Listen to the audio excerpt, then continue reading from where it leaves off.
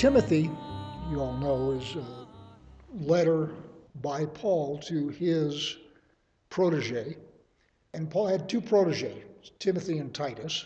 And this is a letter of instruction from an experienced apostle to a young pastor.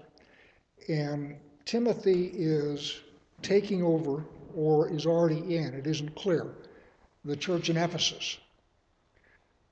There's some stuff in here that is hard to figure out, but if you bounce it against the letter to Titus, you bounce it against the letter to the Ephesians, you bounce it against Revelation 2, and you bounce it against Matthew 13, you can sort of get an idea of what's going on. Now, what I'm going to do is read the introduction, obviously, and then I'm going to read 3 through 7 first, and then 8 through 11 next. And we'll sort of camp out for a while in the section 3 through 11 of chapter 1. So 1 Timothy 1, Paul, an apostle of Yeshua Messiah, by commandment of God, our Savior, and of Messiah Yeshua, our hope. To Timothy, my pure child in the faith, grace, mercy, and peace from God the Father and Messiah Yeshua, our Lord. Sort of standard Pauline introduction.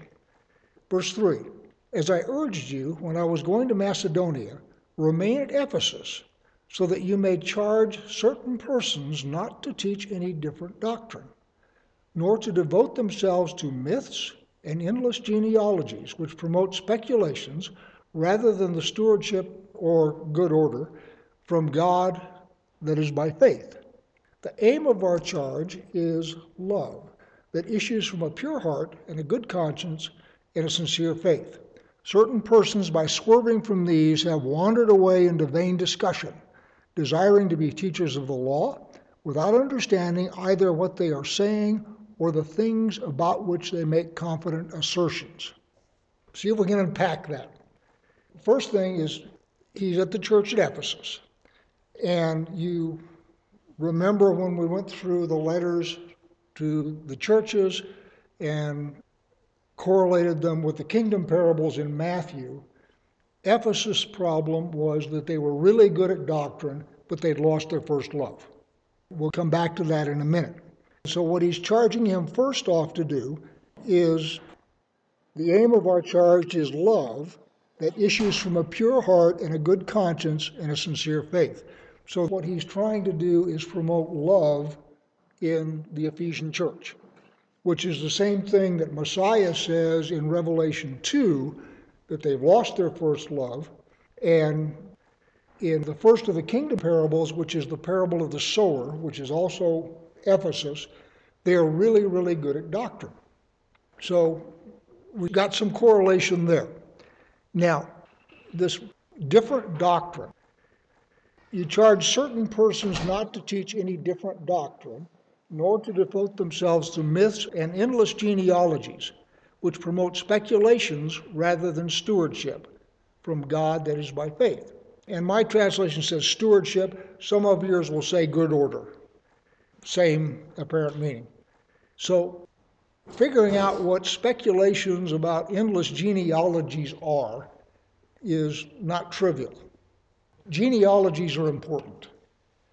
The Torah has got genealogies which serve to establish the provenance of Christ. The New Testament has genealogies of the Messiah that trace him back to David. The idea of genealogies being unimportant is not correct. So talking about genealogy in general is not the problem. So the problem can be any of a number of things, and that's where I'm going to go to Titus and to Revelation and to Ephesians, oddly enough, and see if we can figure out what's being talked about. And I'll tell you right up front, I haven't, but I'll give you some ideas. So the first thing that it could be, you remember when Yeshua in John chapter 8 is arguing with the Pharisees.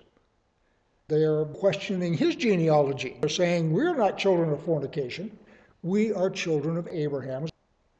So the idea that Jews can trace their lineage back to Abraham is a big deal. And one of the things that gets talked about especially in the Gospels, in fact in the Psalms and several other places, is the idea of uncircumcised dogs. Remember when David goes up against Goliath, and his comment is, "This uncircumcised dog will not challenge the armies of Israel." So the idea that Jews have a set genealogy that they're proud of is important. Now, why is that important in this context? Well, let's go to Titus now for just a minute. And where I'm going to go is Titus 1, because remember, these are both pastors that Paul has under his wing. And there are some similarities between the two letters that will maybe give us some understanding. So I'm down in Titus 1, and I will start in verse 10.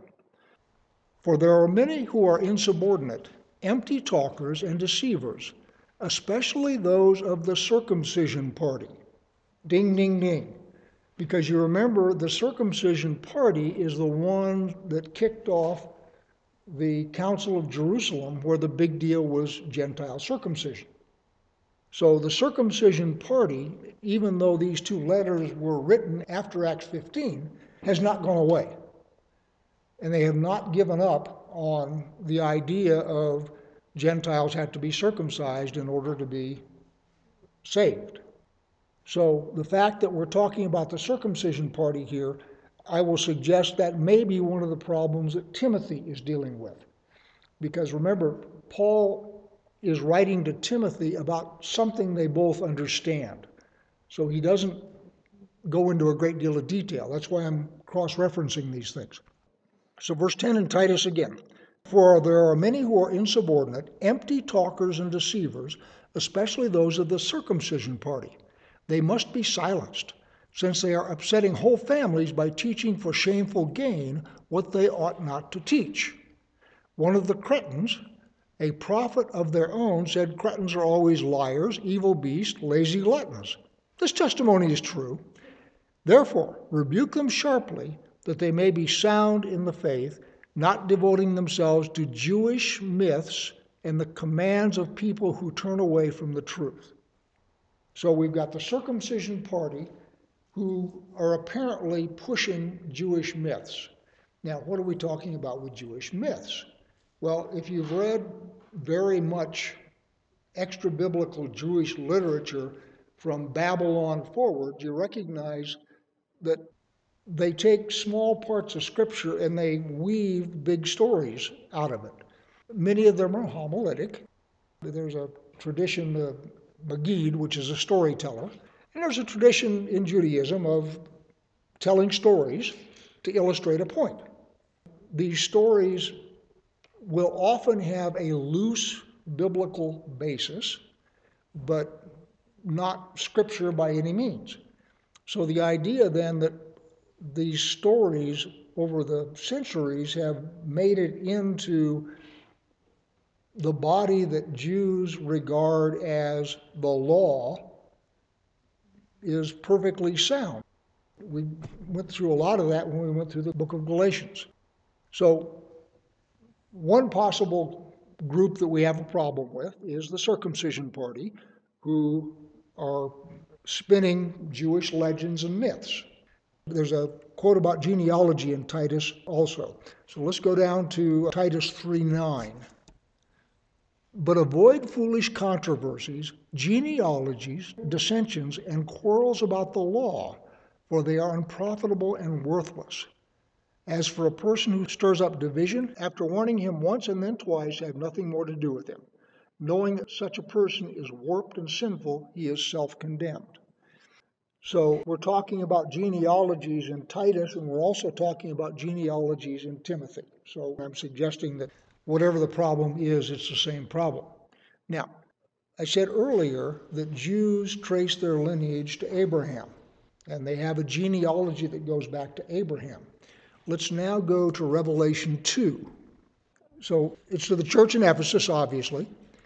Verse 2, I know your works, your toil, your patient endurance, and how you cannot bear with those who are evil, but have tested those who call themselves apostles and are not, and found them to be false. So we have a problem with false doctrine in the early church. That was the big deal in Galatians. That's what Timothy and Titus are both being warned about.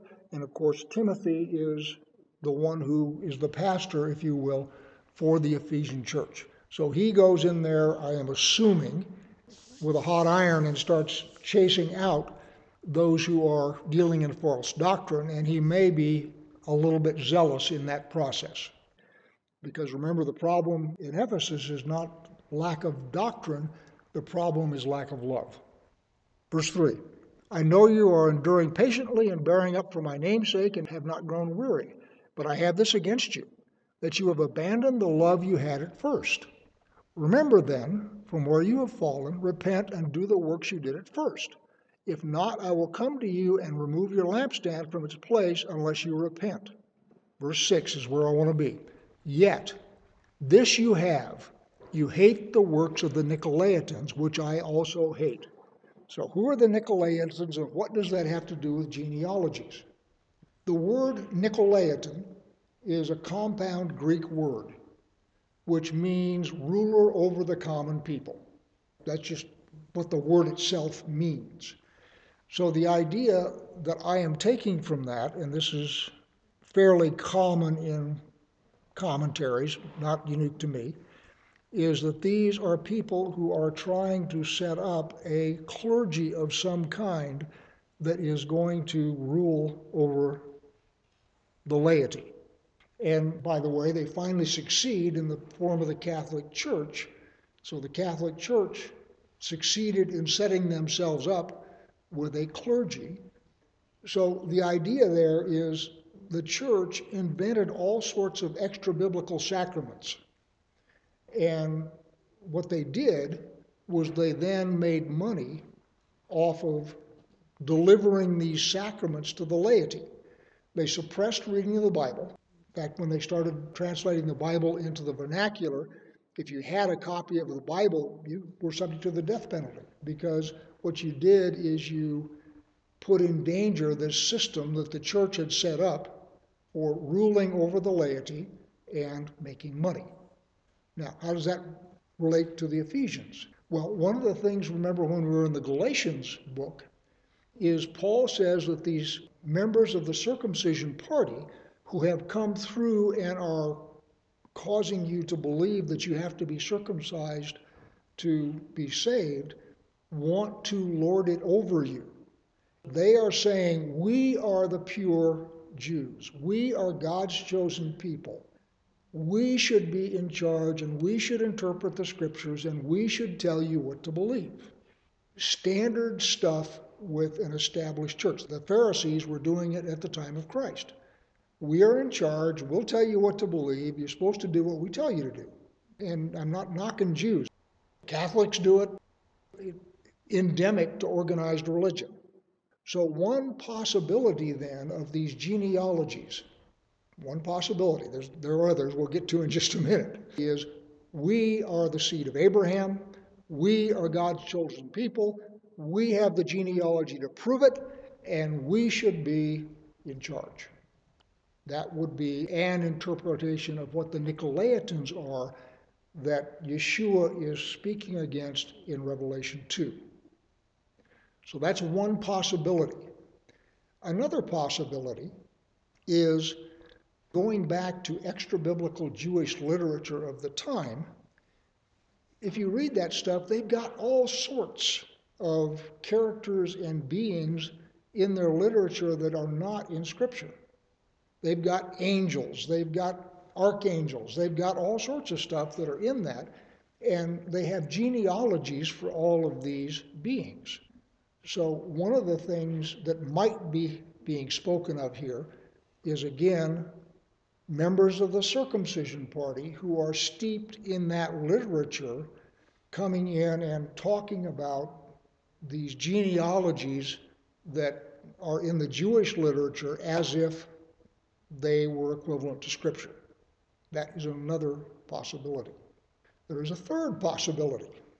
The third possibility is pagan religions. If you've done any study of Greek mythology, Norse mythology, any of those kinds of things, they have these whole genealogies of gods and angels.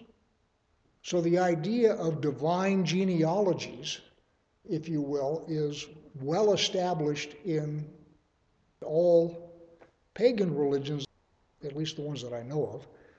So the idea here is we have, to use a Catholic example, a holy family. How many of you seen a Holy Family Catholic Church? And the idea there is we have a father, a son, and a mother. So you then have genealogies that develop from that. And Gnosticism, by the way, does the same thing. Gnosticism, for those you don't know, was an early rival of Christianity. It was a mixture of Christ and Greek, which said, the more you know, the more saved you are. The Masons today are Gnostics. Very, very attractive and very popular, especially with clever people, because, if I know all these secrets and these secret genealogies and I'm in the right order and all this kind of stuff, I'm going to be somehow better than everybody else. So I want to be in Ephesians 5 to sort of round this off. Ephesians talks extensively about love. And speaking of which, Paul will talk to Timothy extensively about love. Just to remind you, Yeshua's complaint with the church in Ephesus is that they've lost their love. So Paul, in both Timothy and Ephesians, talks heavily about love in that context.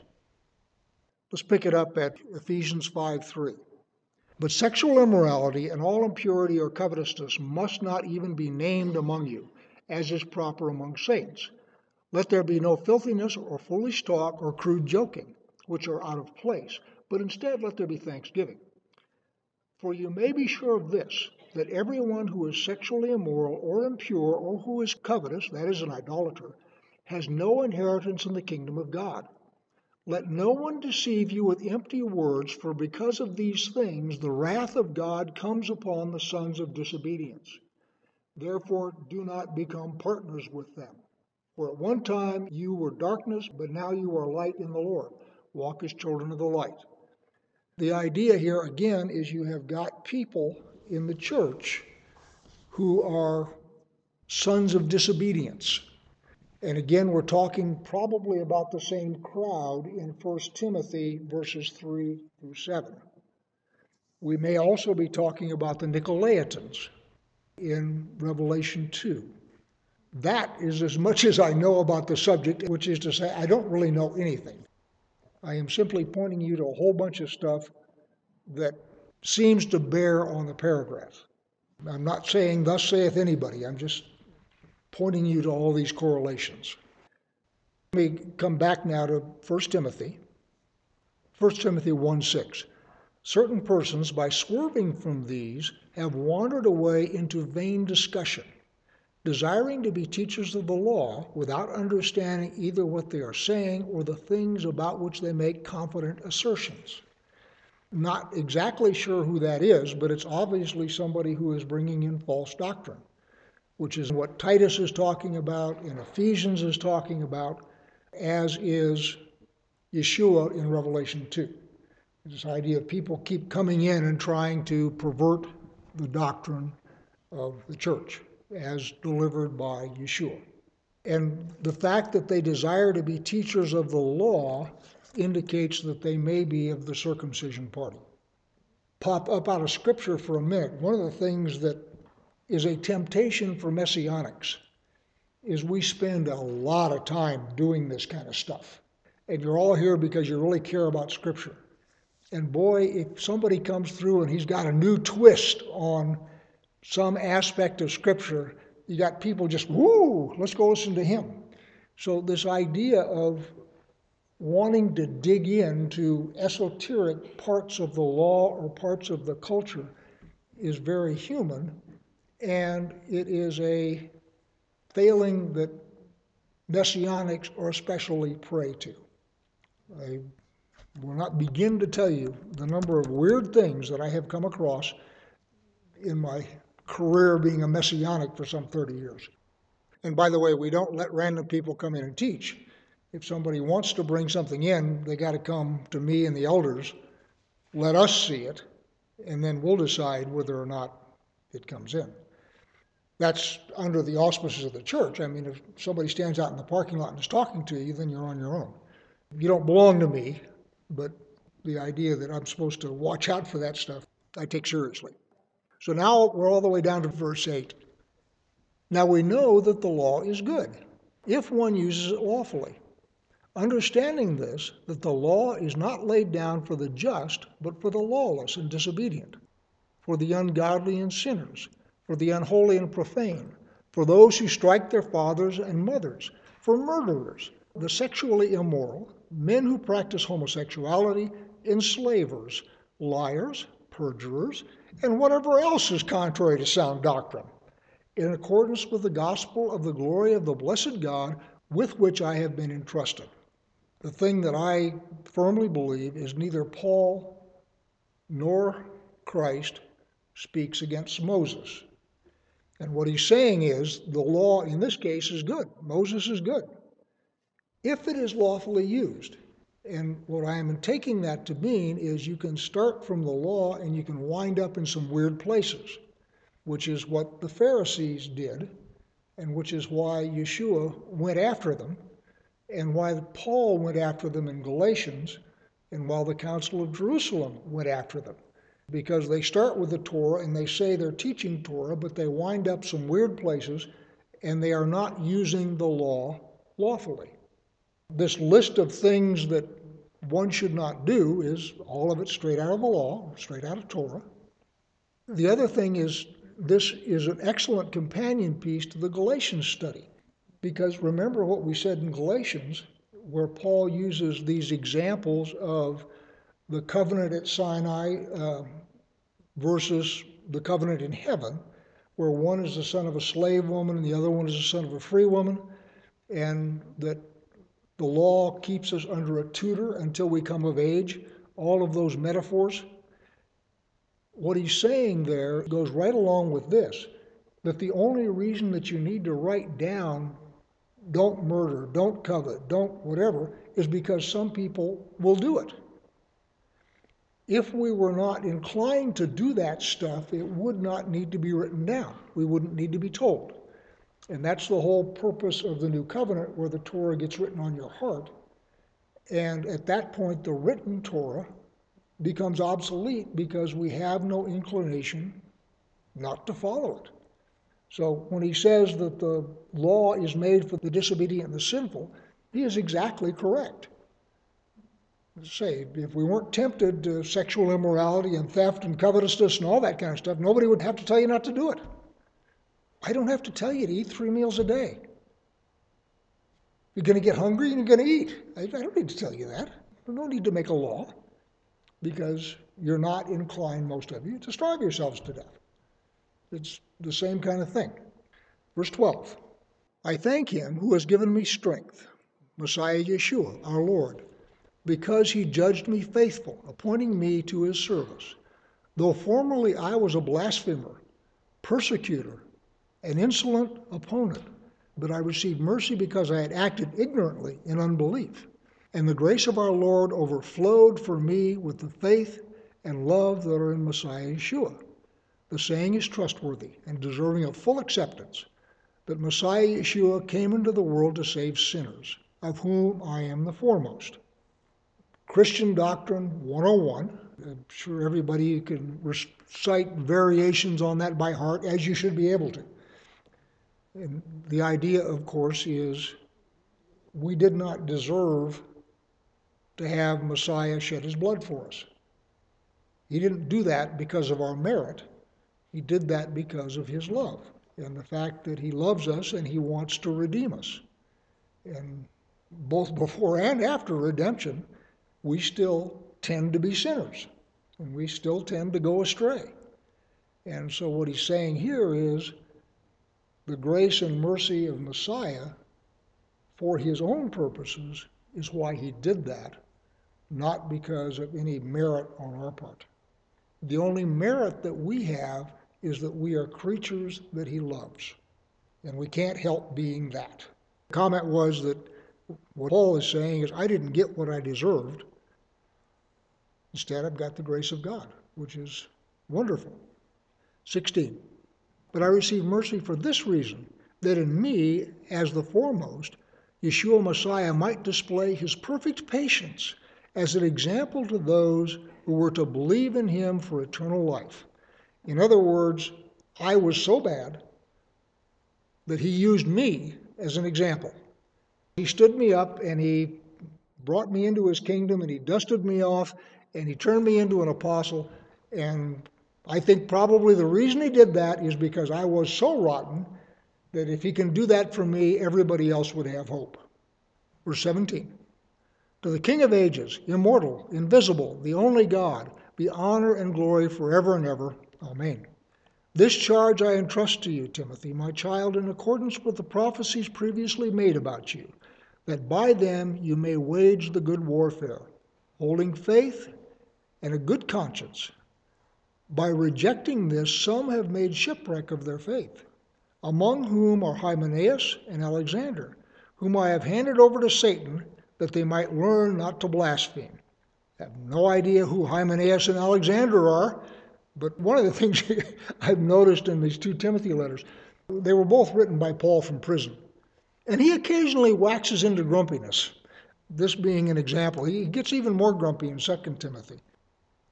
But anyway, the idea that Timothy is to work against people who are doing the same thing that the circumcision party was doing in Galatia.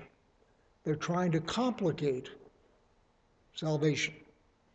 They're trying to make it a hard thing. They're trying to make it something that you got to come to them from, much like the church tried to make salvation and the sacrament something that you had to come to them for. And the metaphor that I use there goes all the way back to Genesis.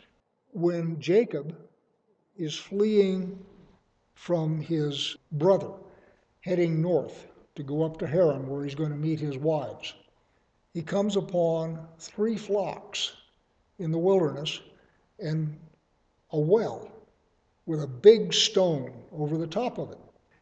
The sheep are all laying down around this well, and you got a stone there, and he says, what's going on? And the shepherds say, when all of the shepherds get here, then we'll roll away the stone and we'll water the flock. The idea here is the shepherds don't want the flock to die of thirst, but the shepherds want to be in control of the water. And when his intended, Rachel, comes, he sees her, falls in love with her, walks over, flips the rock off the well, waters the sheep, and the 2 of them leave. That is a perfect picture of the Holy Spirit in the world.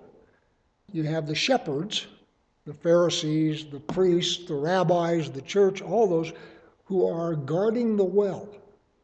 And you got to come to us in order to get the water.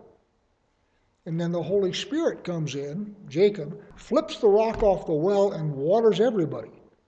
And what he does is he takes control of the water away from the shepherds and he gives it to each individual. I really like that metaphor, quite frankly. Let's get on to chapter 2 here. First of all, then, I urge that supplications, prayers, intercessions, and thanksgiving to be made for all people, for kings and all who are in high positions, that we may lead a peaceful and quiet life, godly and dignified in every way. This is good, and it is pleasing in the sight of God our Savior, who desires all people to be saved and to come to the knowledge of the truth. For there is one God, and there is one mediator between God and men, the man, Messiah Yeshua, who gave himself as a ransom for all, which is the testimony given at the proper time. For this I was appointed a preacher and an apostle. I am telling the truth, I'm not lying, a teacher of the Gentiles in faith and truth. So several things going on here. First off, as we've said many times, Paul got the Gentile franchise. As the gospel was going out to the world, Paul was given the Gentile franchise. Peter was given the franchise to the diaspora and the circumcised. And Paul says that all the time. Second thing, and he will say this again when he's talking about the qualifications of elders, the church really should be an orderly, peaceful organization, not causing trouble. I'm reading a book right now called The Theological Origin of Modernity, which is talking about the Reformation and the time just before the Reformation and so forth. And there was a dispute between Martin Luther and Erasmus. Luther and Erasmus agreed on 90% of everything. But there was one thing they disagreed on. Luther believed that everything happened to us through the agency of God. Erasmus believed that human beings have free will. Everything else they agreed on. That disagreement caused warfare in Europe for 150 years. Millions of people were killed, and the slaughter was between two groups of Christianity over, well, do we have free will or don't we have free will? That was it. They agreed on everything else. They agreed that Yeshua was God, they agreed in Trinitarianism, they agreed on everything. But they disagreed on that.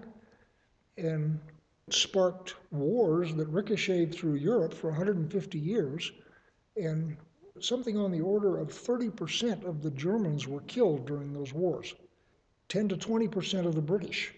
It was just terrible. And it all comes from these niggling little definitional arguments that people have, which goes back to chapter 1, where you have these endless little disputations over things that are really of no moment, but people just get all wrapped around the axle about, and they wind up killing each other.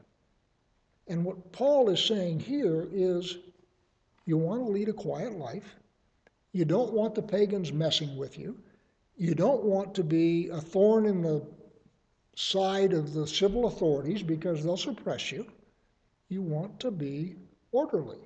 And by the way, that goes also to Romans 13, where it says, be orderly, be peaceful. So, verse 8, I desire then that in every place the men should pray, lifting holy hands without anger or quarreling. Likewise also that women should adorn themselves in respectable apparel, with modesty and self-control, not with braided hair and gold or pearls or costly attire, but with what is proper for women who profess godliness with good works. The point is, modesty and adornment are societally determined. There was a column in Washington when I was there called Miss Manners, and somebody was writing in about modesty, and she was struggling with it because her thing is sort of Victorian manners. And one of the things she said was, oh, I look at the Cretan women and they are all topless, and that just seems to be the way everybody is. So I guess for a Cretan woman, being modest means not having a bone through your nose. And again, the idea here is modesty in women is societally dictated, if you will. The idea is not that your worth comes from your appearances, but your worth comes from what you do. And that's very much in line with Proverbs 31, where the Proverbs 31 woman is industrious, she manages her household well, she's a businesswoman. She goes out and buys and sells real estate and all those kinds of things, but she is adorned by her good works. 11. Let a woman learn quietly with all submissiveness. I do not permit a woman to teach or to exercise authority over a man. Rather, she is to remain quiet. For Adam was formed first, then Eve, and Adam was not deceived, but the woman was deceived and became a transgressor. Yet she will be saved through childbearing, if they continue in faith and love and holiness with self-control. I don't know what the salvation through childbearing is. Let's go back to Genesis 3 for just a minute as we think about that. One of the things about Adam not being deceived, and this is, I think I first got it from Chuck Missler like 30 years ago, and I thought it was very wise, where it says here Adam was not deceived. Eve has been deceived and has eaten of the fruit, and of course in most societies The woman is the one who makes dinner, and the guy's out plowing and doing all that stuff. So when he comes home and she hands him the apple cobbler, he's not deceived.